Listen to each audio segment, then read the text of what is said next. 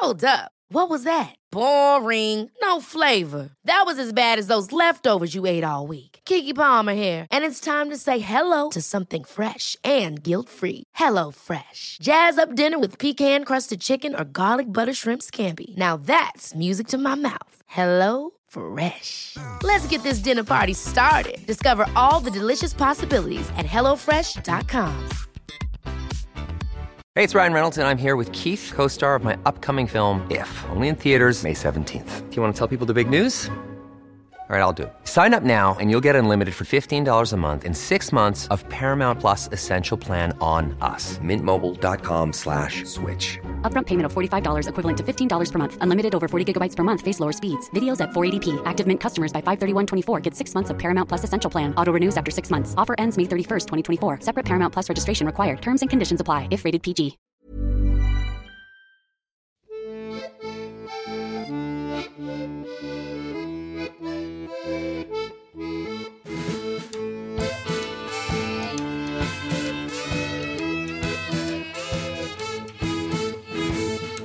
Hello! Welcome back to another edition of our archaeogastronomical podcast, The Delicious Legacy. I am your designated gastro explorer and host of the show, Tom Dinas. Sit back, relax, and enjoy another episode of our travels through space and time. And today, we're not going to go so far into the past, and we're not going to travel too far away from where we are now, really. I found some interesting stories that I wanted to explore of English cuisine and English food and ingredients. And some of them, they're traditional stuff that you might have heard of, and some others, well, they aren't really. They seemed a bit unique to me and a bit worth exploring, really, because it is traditional food. It's old, not thousands of years old, but there are recipes that they seem to be embedded on the character of the region and that they are from, and they are, well, to my eyes, first of all, they tell something about the story of the place and the story of the people from these places that we're going to talk about. And they do sound tasty, at least to my tastes and to my palate. And also, I think it tells us something, gives us a better picture of English food, and not that strict, very blunt and grey picture that we have of equally of boring English food, but also bland food, with the exceptions of fish and chips and a Sunday roast dinner with all the trimmings, which, of course, they are delicious. You have lots of different bits and bobs, and they make a beautiful plate. But apart from those generic stuff, and of course the myriad of delicious British cheeses, that they are exceptional, to be honest. Yeah, the British food and English food particularly has a very bad reputation. So I think we can explore that and correct some misconceptions. There are some famous quotes that tell you all you need to know about how bad is the reputation of British food around Europe, at least. So, for example, there is one quote which I don't know who said it first, but they say, "The British Empire was created as a byproduct of generations of desperate Englishmen roaming the world in search for a decent meal." Or there's another one from Jacques Chirac, the president of the French Republic. Allegedly, he said in a summit, in a European summit, that you cannot trust people who have such bad cuisine. Great Britain is the country with the worst food after Finland. I mean, that's a very bad thing to say anyway. It's a very faux pas for both countries, but also it's very unfair. It's a very unfair reputation that English cuisine has around Europe, to my eyes and in my opinion anyway.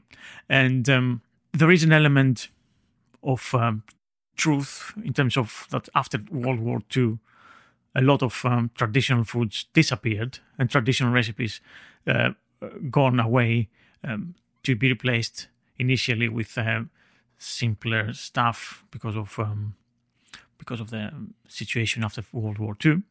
But also there was a movement, very violent in a way movement towards mass industrialization of food, which forced people to move along as well. It was a forceful and forced decision. It wasn't natural in a way. So it took a lot of the traditional recipes and a lot of the traditional food, the cheap cuts of meat, the regional products of fruits and jams and relishes, hams, cheeses, and all that stuff, to create a more uniform, a more bland, and a more very, very cheap to produce food, but not tasty and not to the character of each region, really. So it brought a uniformity to the British cuisine, which it didn't serve well as an ambassador to the great British produce that is around these isles. Admittedly, the last I guess now around 20 years now, there's been giant steps have been made by the culinary world here in Britain and in England specifically, and they celebrate the produce a lot more. And of course, they use a lot of more of the traditional products, and a lot of recipes have been revived, especially for cheeses, but also for hams. Yeah, there is a bit of a cause of celebration and optimism here.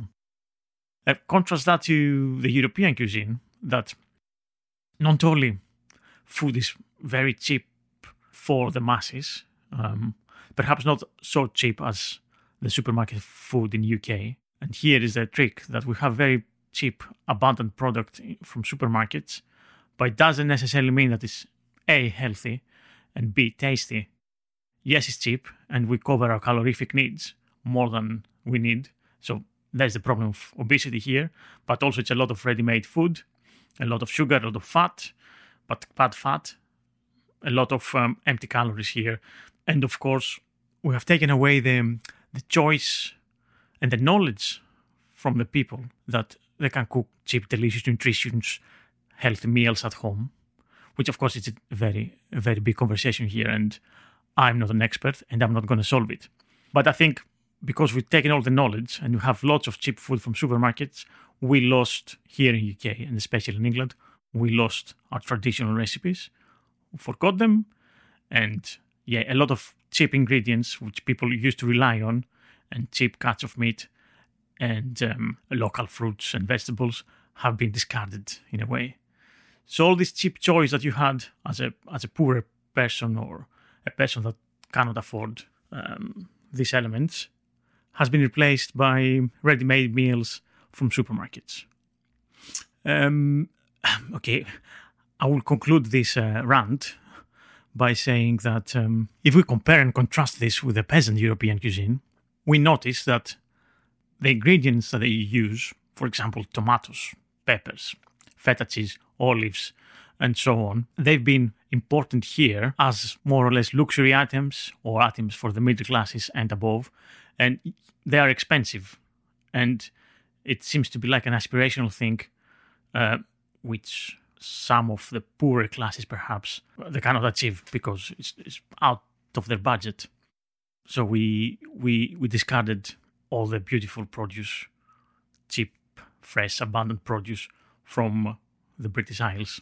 And kind of concluding this rant and bringing everything together, I'm just going to explore some traditional ingredients and food from northern England. Specifically, I think I'll be northwest and Lancashire, Yorkshire mainly, and the lakes. And we'll find some ingredients that they really clicked and filled my imagination with delicious thoughts. Some of these food items you're going to see, they're part of the identity of the people from each region we're going to explore. I'm going to start with the cheese. We're going to see Ribblesdale cheese from northwest England, the region of Ribblesdale, which is in Yorkshire. Apologies for my pronunciation of places, but I'm not an expert in pronouncing a lot of these fairly unknown places in the north. So Ribblesdale cheese, it's a pressed, pasteurized milk cheese. It's made from cows, goats, and sheep's milk. Not all together. There are different versions made, and then you have different versions like plain or smoked or with garlic. For the sheep cheese, it's about 1.2 kilograms. For goat, about 1.7, and if it's from cow milk, about 2 kilograms. So the form is a flat wheel, and the color is almost white, and the curd is waxed. The flavor is firm, nutty, and mild. So Ribblesdale, on the west of the Pennines, probably shared the general cheese-making traditions of all the dales. The area has long been known for mild pressed cheeses. Both sheep and cow milk types are recorded. No documentary evidence for cheese-making in the Dale has been found, but artifacts such as a stone weight from the press at Ash's farm, where the Ribblesdale cheese is made, indicate that it was made there in the past. The modern cheese was evolved by the Hill family using Wensleydale recipes during the 1980s. So here we have an old recipe, an old cheese that production stopped and then somebody revived it in the 1980s. And yeah, I mean, it's one cheese that you don't really find in the supermarkets, to be honest. So I was very intrigued by it. So I searched on the internet, and yeah, you can find it in cheese shops around UK. So yeah, that's my first food item from the north. Next one, I have a fruit, and it's a pickled damson from northwest England, but from the Lake District area. And this pickle is dark red with a whole fruit visible. The flavor is sweet and sour with a distinct, rich plum taste, lightly spiced. It's not very clear when the first plums planted there, up in the Lake District. But they are especially valued in the northwest of England. And there are many, many old orchards. Damsons have been associated with Westmoreland for over 150 years. There were several methods of preserving them, including jams and fruit pastes. Another obvious way to preserve them was pickle in vinegar and sugar. They were the only locally produced fruit available in sufficient quantity for this type of product, as the area does not support the large orchards and market gardens found in the southeast. The technique of producing it is a mixture of spirit or malt vinegar, sugar and spices, mainly cloves and cinnamon, which is boiled to make a syrup. Each damson is pricked several times and added to this syrup. They are cooked in the pickle for 10 minutes, then potted. Some cooks crack the stones and add the kernels. I think maybe this one will go well with the cheese. I'm not entirely sure, but yeah, that's something that I haven't tried yet. So this pickled damson recipe. But again, that's another traditional recipe from the north west of England. This is from the north of England in Calderdale in South Yorkshire, and it's dock pudding. It's basically a brownish green puree.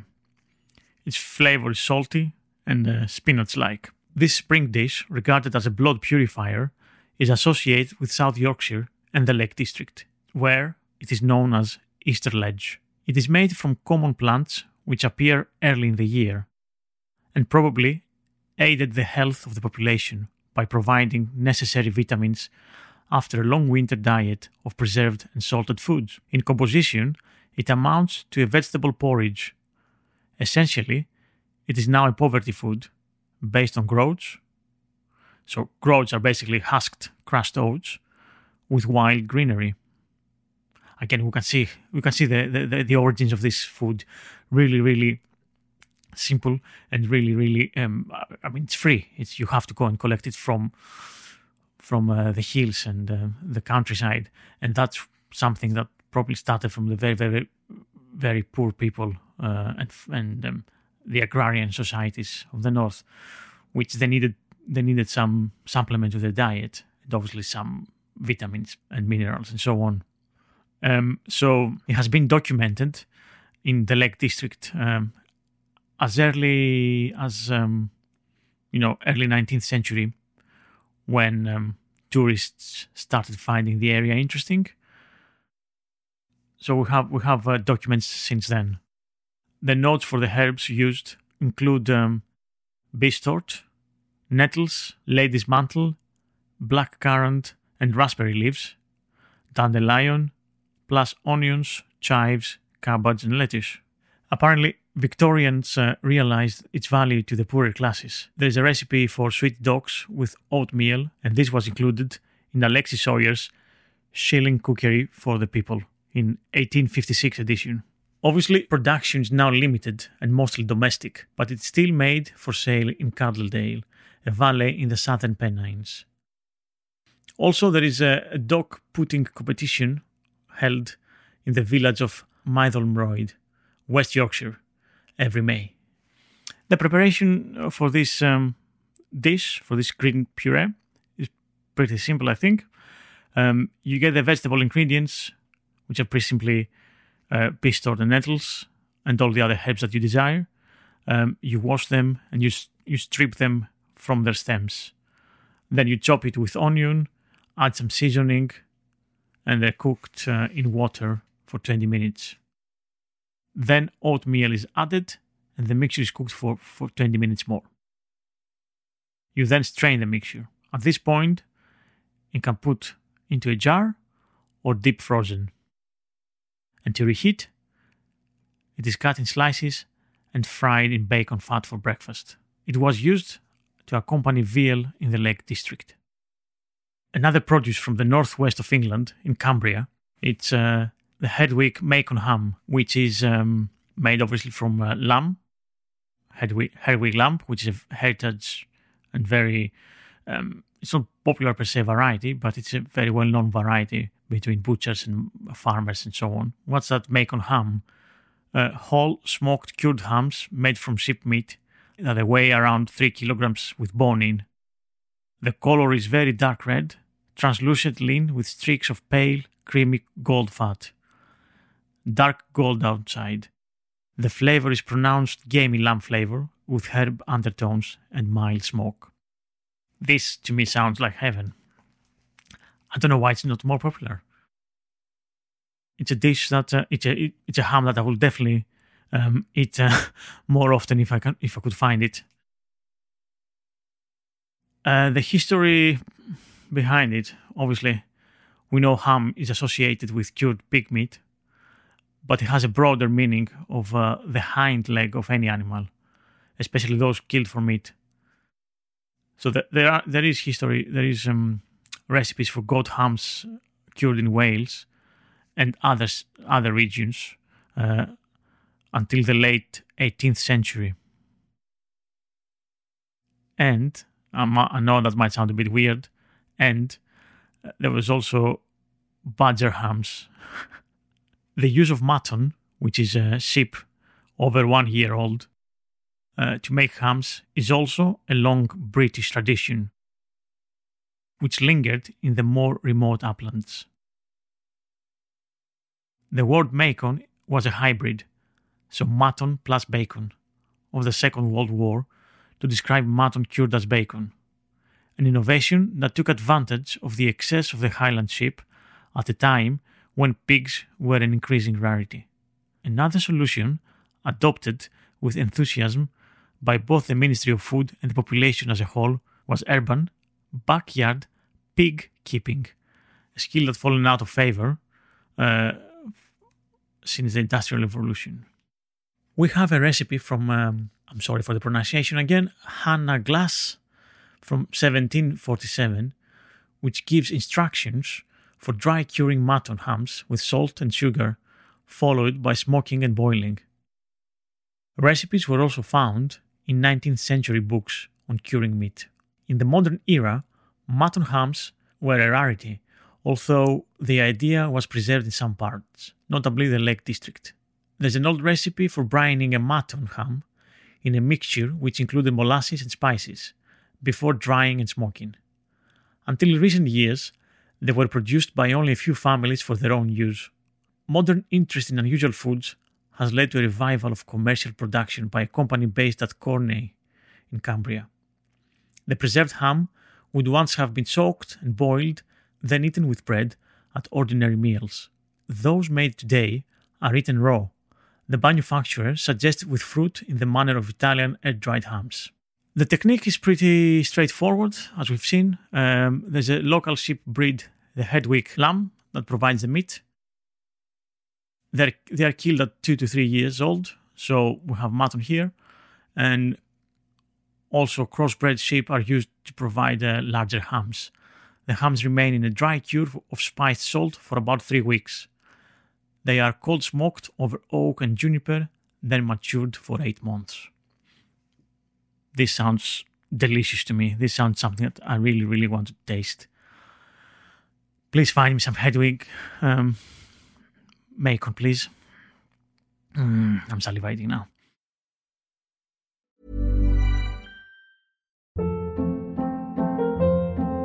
Hold up. What was that? Boring. No flavor. That was as bad as those leftovers you ate all week. Keke Palmer here, and it's time to say hello to something fresh and guilt-free. Hello Fresh. Jazz up dinner with pecan-crusted chicken or garlic butter shrimp scampi. Now that's music to my mouth. Hello Fresh. Let's get this dinner party started. Discover all the delicious possibilities at hellofresh.com.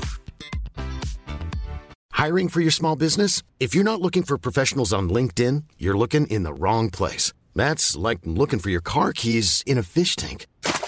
LinkedIn helps you hire professionals you can't find anywhere else, even those who aren't actively searching for a new job but might be open to the perfect role. In a given month, over 70% of LinkedIn users don't even visit other leading job sites. So start looking in the right place. With LinkedIn, you can hire professionals like a professional. Post your free job on linkedin.com/people today. Hey, it's Ryan Reynolds, and I'm here with Keith, co-star of my upcoming film, If, only in theaters May 17th. Do you want to tell people the big news? All right, I'll do it. Sign up now and you'll get unlimited for $15 a month and 6 months of Paramount Plus Essential Plan on us. Mintmobile.com/switch. Upfront payment of $45 equivalent to $15 per month. Unlimited over 40 gigabytes per month. Face lower speeds. Videos at 480p. Active Mint customers by 531.24 get 6 months of Paramount Plus Essential Plan. Auto renews after 6 months. Offer ends May 31st, 2024. Separate Paramount Plus registration required. Terms and conditions apply if rated PG. Burrow's furniture is built for the way you live.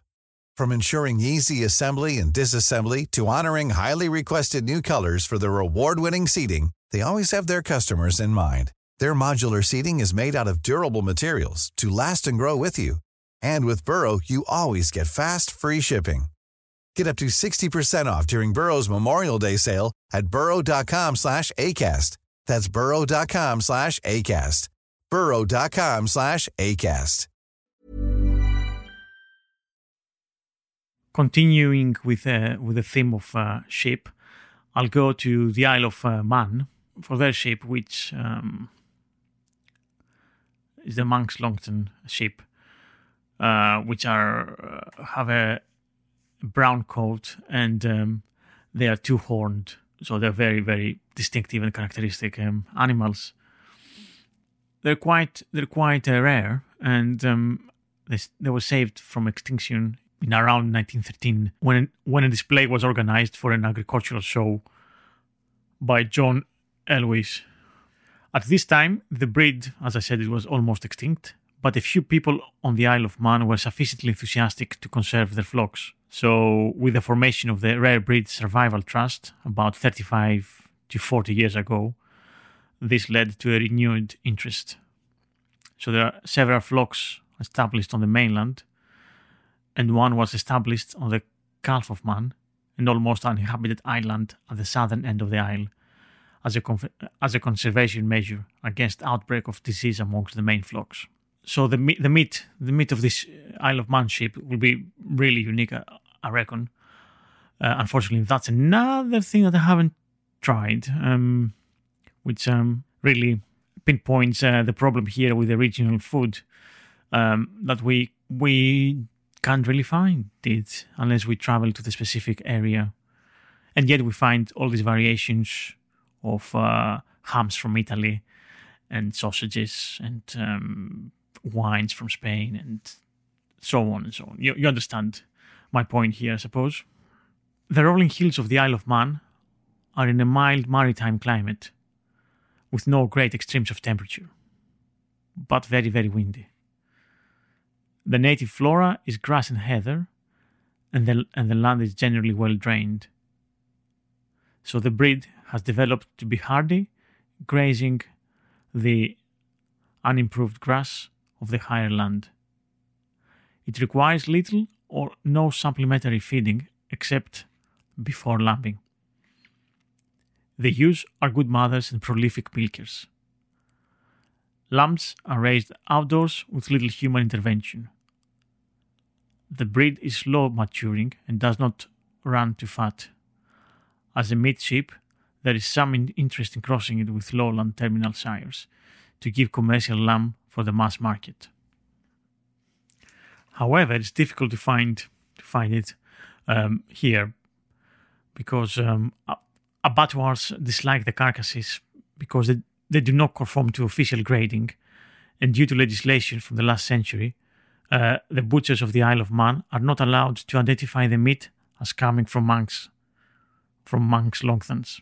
The Breed Society is working to overcome these problems, and there is now some interest in the sheep as a local speciality. The lean meat is dark, close-grained, with very good flavour.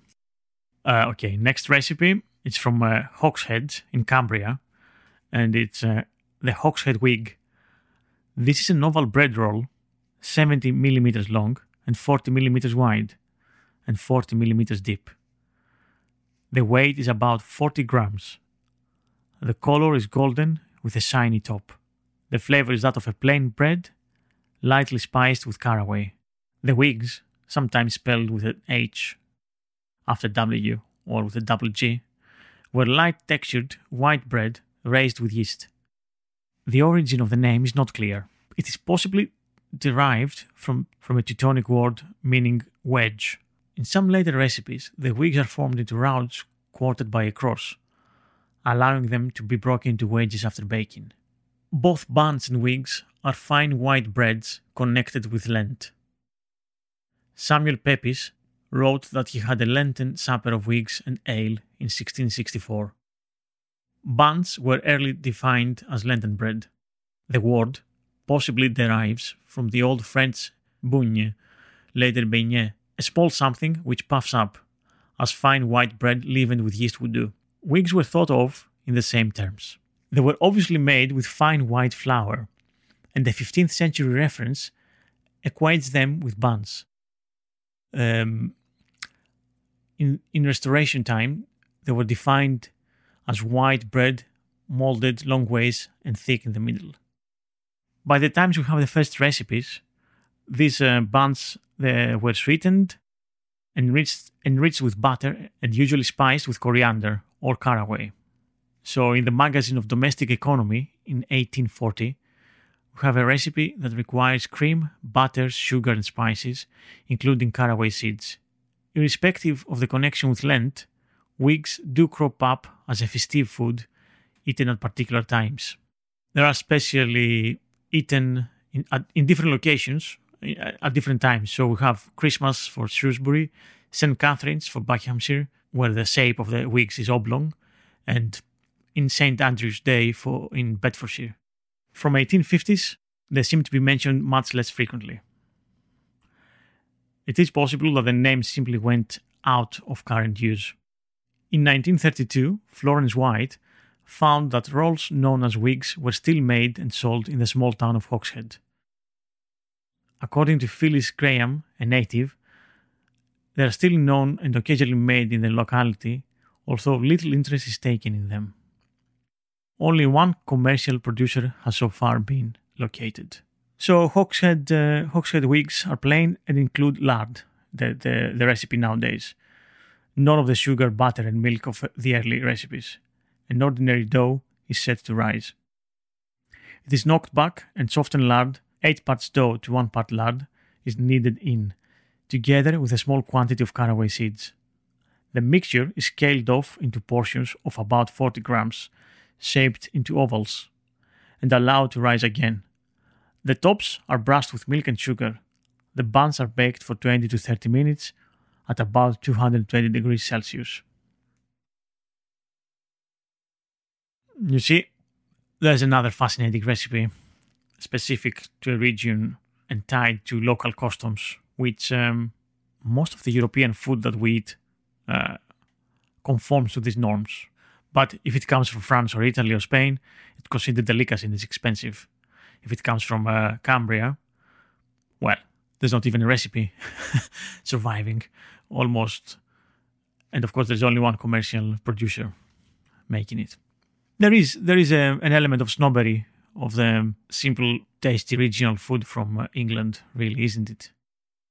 Okay, moving on. I'm going to talk about something you might find a bit gross.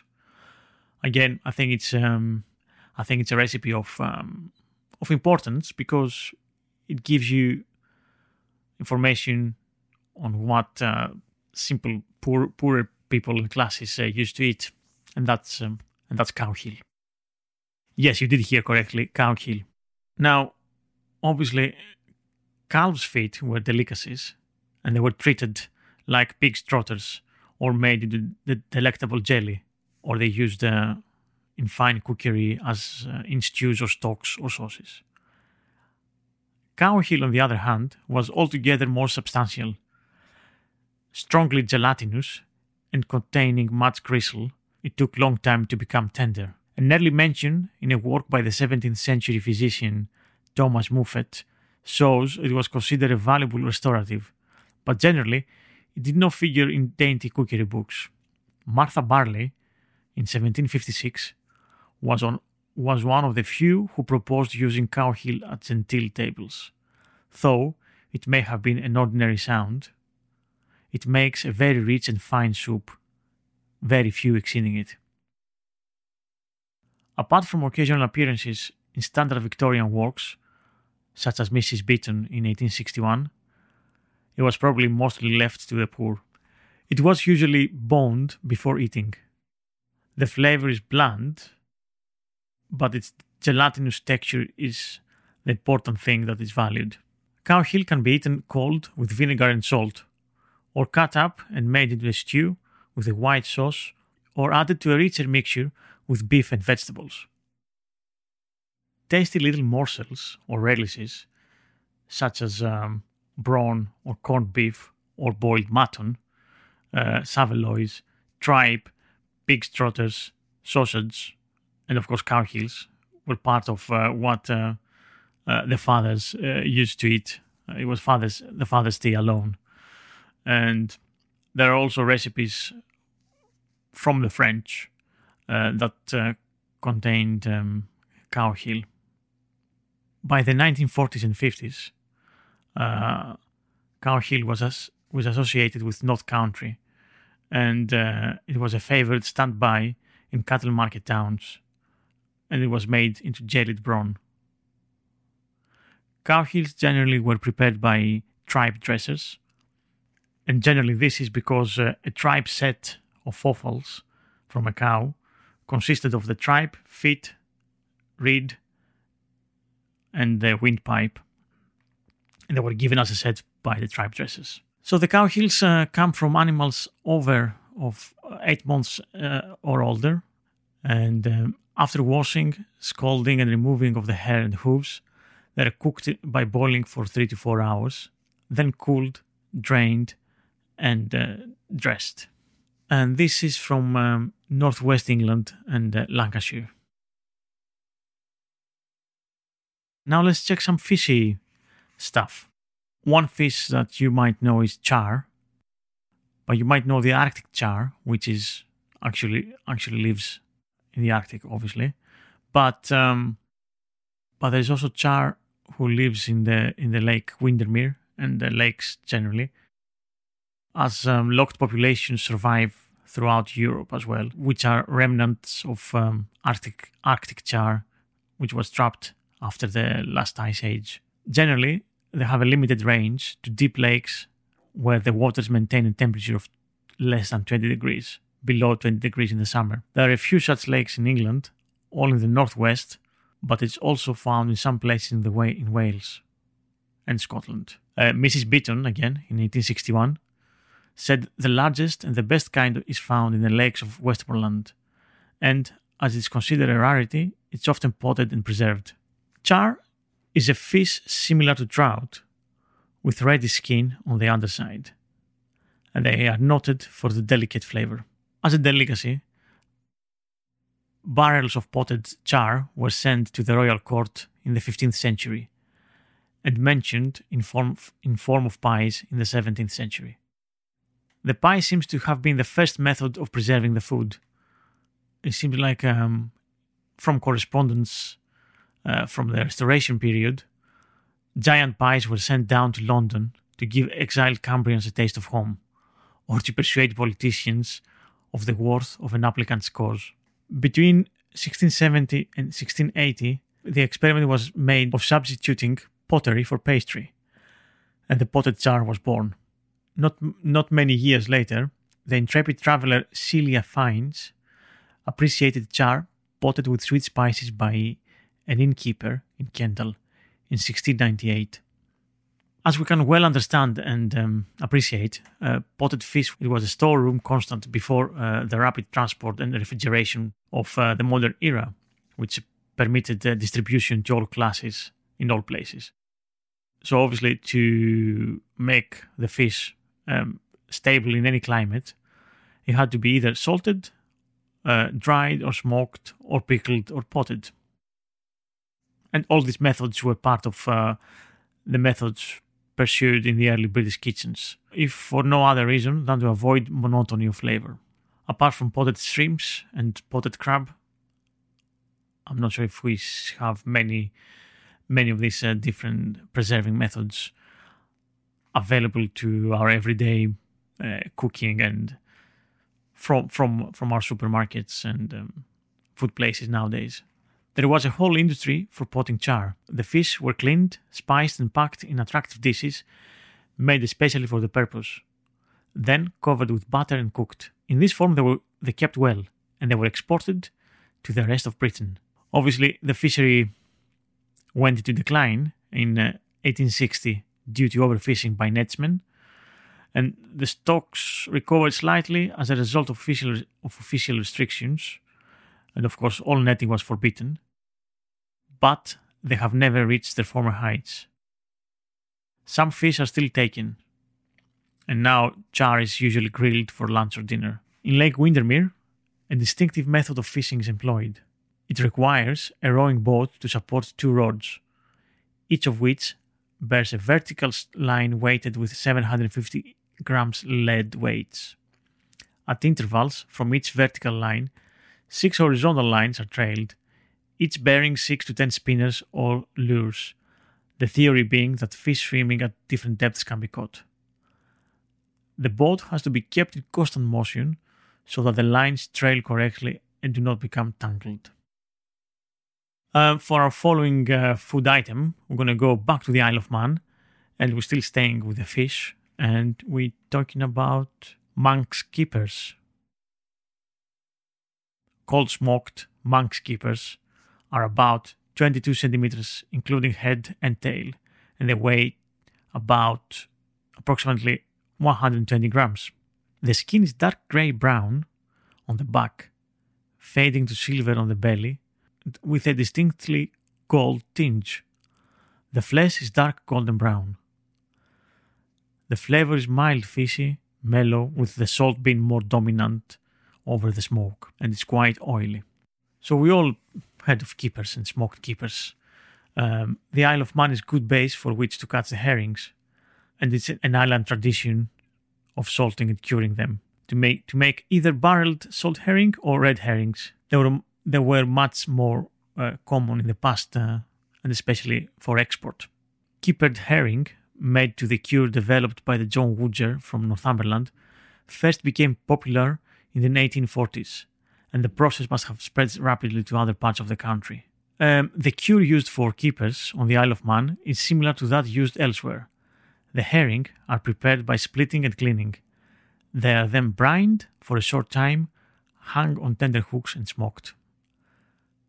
There are several points which makes the Manx keeper unique. Firstly, they are always undyed. Secondly, the excellence of the herring, which have a fat content and composition which render them highly usable for this type of cure. Fish caught early in the season, which is from June to August, are best, and those from Irish boats, which fish in pairs with one net between two boats, are preferred, as the fish landed by this are in excellent condition with no bruising. Finally, there is the skill and attention given to them during the smoking. Peter Canepa, who smokes the fish for Devereux and Son, uses a smoke temperature higher than that used elsewhere, and remarks that timing is crucial to quality. This depends on the fish's size and oil content and ambient temperature. Now, this is a fish that I had a few times, luckily. One of the recipes that I had a couple of times. And I can attest that it's a really, really delicious smoked fish, which I highly recommend.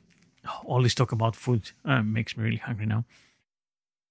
Finally, to conclude our unusual foods tour of Northern England, let's see some sweets. So we'll start with a Wilfra tart, which is a double crust pie with a decoration of 3 pastry leaves around the central vent, about 120 to 130 millimeters in diameter and 20 millimeters deep. The weight is about 350 grams. It has a pale gold pastry color with yellow melted cheese showing through the central hole.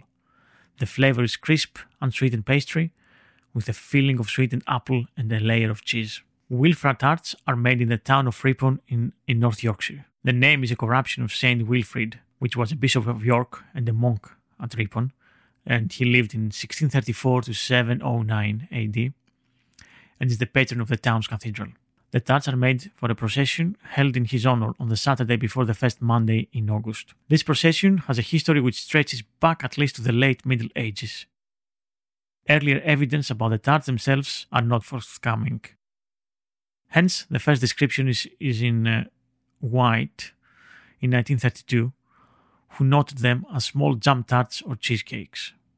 Later sources comment that the tarts were handed out to passersby or left on plates by house doorways for people to help themselves. There are at least 2 versions of this tart, and one is the apple and cheese that we mentioned, which is a version made for sale, and another recipe which calls for a filling of butter, ground almonds, sugar, lemon rind, soaked breadcrumbs, and egg. This last is similar to early almond cheesecake recipes, for instance from Elijah Smith's book in 1758. The origin of the apple and cheese combination is less obvious. English cooks were rather indiscriminate about the basis of their cheesecakes, which quite often contained no cheese, no curdled milk, but were based on eggs and almonds instead. It is possible that the current recipe is an evolution of a formerly more complex cheesecake, which included apples amongst its ingredients. The baker who now bakes it uses a recipe which belonged to the business which he acquired some 25 years ago, and he is the only producer. So the technique itself, obviously, it's an English short crust pastry which is used to line a deep pie dish, and the portion is rolled out for the top. A layer of sliced apples is placed at the bottom, brown sugar sprinkled over, and some grated cheese placed on top. This should traditionally be Wensleydale, but cheddar, which is deeper yellow, is used in preference. The pie is covered and decorated. It is baked at 180 degrees for about 40 minutes, and it may be eaten hot or cold. Now, I don't know about you, but for me it does sound quite interesting and appetizing recipe. You have tart apples and nice melted cheese. I think there is something there, definitely. Yeah, and a pint of ale, I guess. Sounds good to me. And now let's go to Cumberland again. Obviously, we have Cumberland sausages and Cumberland ham, which we know, and thankfully they're still happening. They're still being produced. But this is a sweet one, and it's Cumberland rum butter. Rum as the drink rum. It's a flavored butter sold in quantities of 110 or 220 grams. The color is cream yellow brown, depending on the type of sugar used. the flavor is spicy, sweet, and alcoholic. There is an association of rum butter with Cumberland since at least the late 19th century, when Joseph Wright was collecting information on his dialect dictionary, and he noted the association of the dish with the region and several customs linked with it. Rum butter was eaten by wives during the confinement and is offered to and is expected to be partaken of by visitors. The lady who first cuts into the bowl is predicted to require a similar compliment. Coins for the baby were collected in an empty bowl. The Oxford English Dictionary gives the first instance of rum butter in print as Mrs. A.B. Marshall's Cookery Book, 1887. The recipe probably predates this, as the ingredients are all traditional to Lake District cookery. It is also known in Cumbria as hard sauce. Today, a brandy-flavored version is also made. The recipe and method are simple and vary only in the scale of operation from domestic kitchen to commercial confectioners. Basically, unsalted butter is whipped to a cream, mixed with soft brown sugar and rum, and spiced to taste. The mixture is chilled until required. Light brown or muscovado sugar can be used as taste dictates. The proportions are 1 part per butter to 2 parts sugar.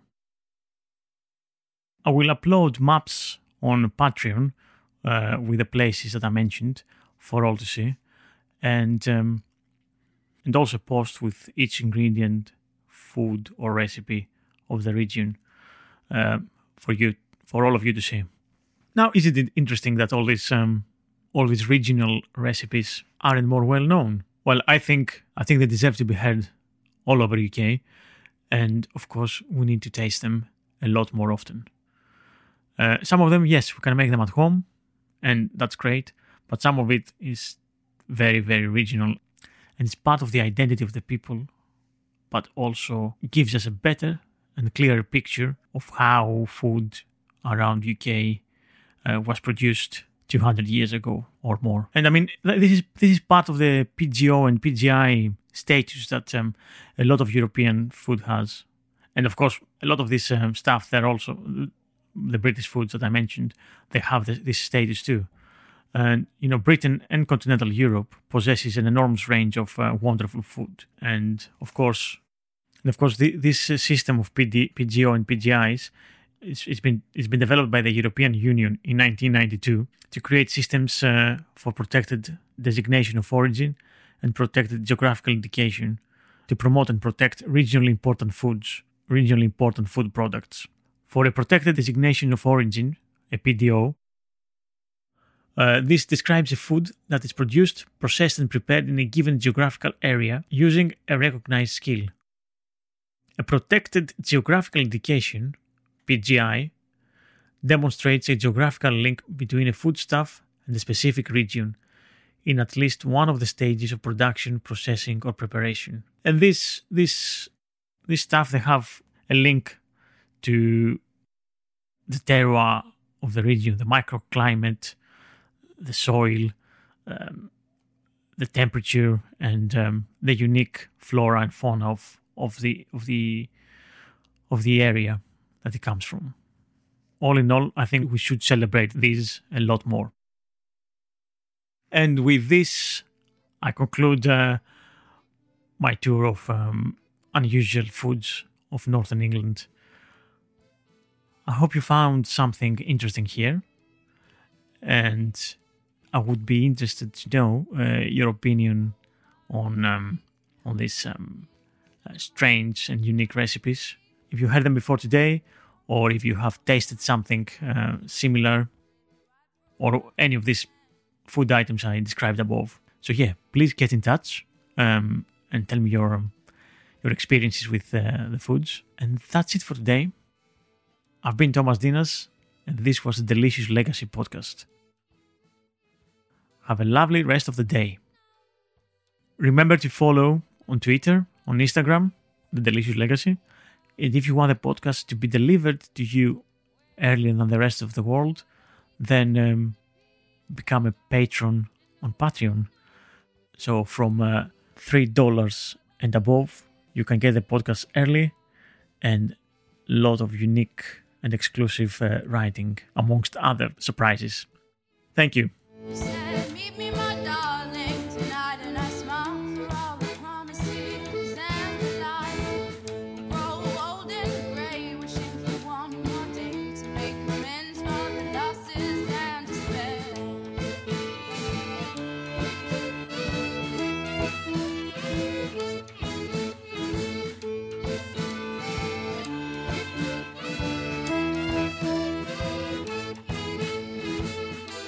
And nobody knows where I'm here, my boy, while we disappear. And nobody knows where I'm here, my boy, while we disappear. And nobody knows where I'm here, my boy, while we disappear.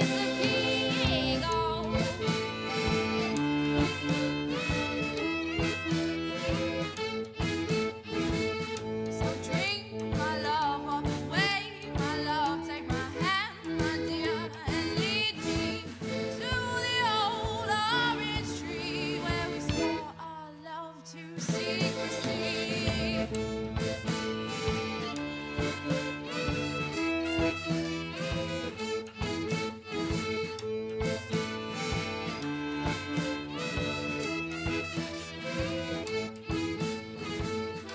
And nobody knows where I'm here, my boy, while we disappear.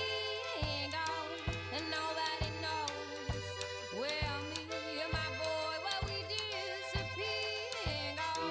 And nobody knows where I'm here, my boy, while we disappear.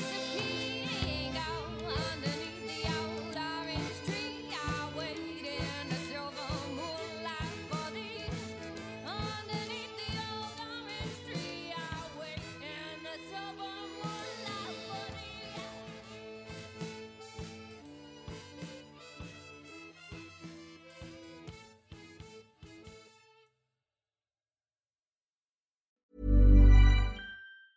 Ever catch yourself eating the same flavorless dinner 3 days in a row? Dreaming of something better? Well, HelloFresh is your guilt-free dream come true, baby. It's me, Keke Palmer. Let's wake up those taste buds with hot, juicy pecan-crusted chicken or garlic butter shrimp scampi. Hello Fresh. Stop dreaming of all the delicious possibilities and dig in at HelloFresh.com. Let's get this dinner party started. Mom deserves the best, and there's no better place to shop for Mother's Day than Whole Foods Market. They're your destination for unbeatable savings, from premium gifts to show-stopping flowers and irresistible desserts. Start by saving 33% with Prime on all body care and candles. Then get a 15-stem bunch of tulips for just $9.99 each with Prime. Round out Mom's menu with festive rosé, irresistible berry chantilly cake, and more special treats. Come celebrate Mother's Day at Whole Foods Market. Hey, it's Paige DeSorbo from Giggly Squad. High quality fashion without the price tag. Say hello to Quince. I'm snagging high-end essentials like cozy cashmere sweaters, sleek leather jackets, fine jewelry, and so much more. With Quince being 50 to 80% less than similar brands. And they partner with factories that prioritize safe, ethical, and responsible manufacturing. I love that. Luxury quality within reach. Go to quince.com/style to get free shipping and 365-day returns on your next order. Quince.com/style.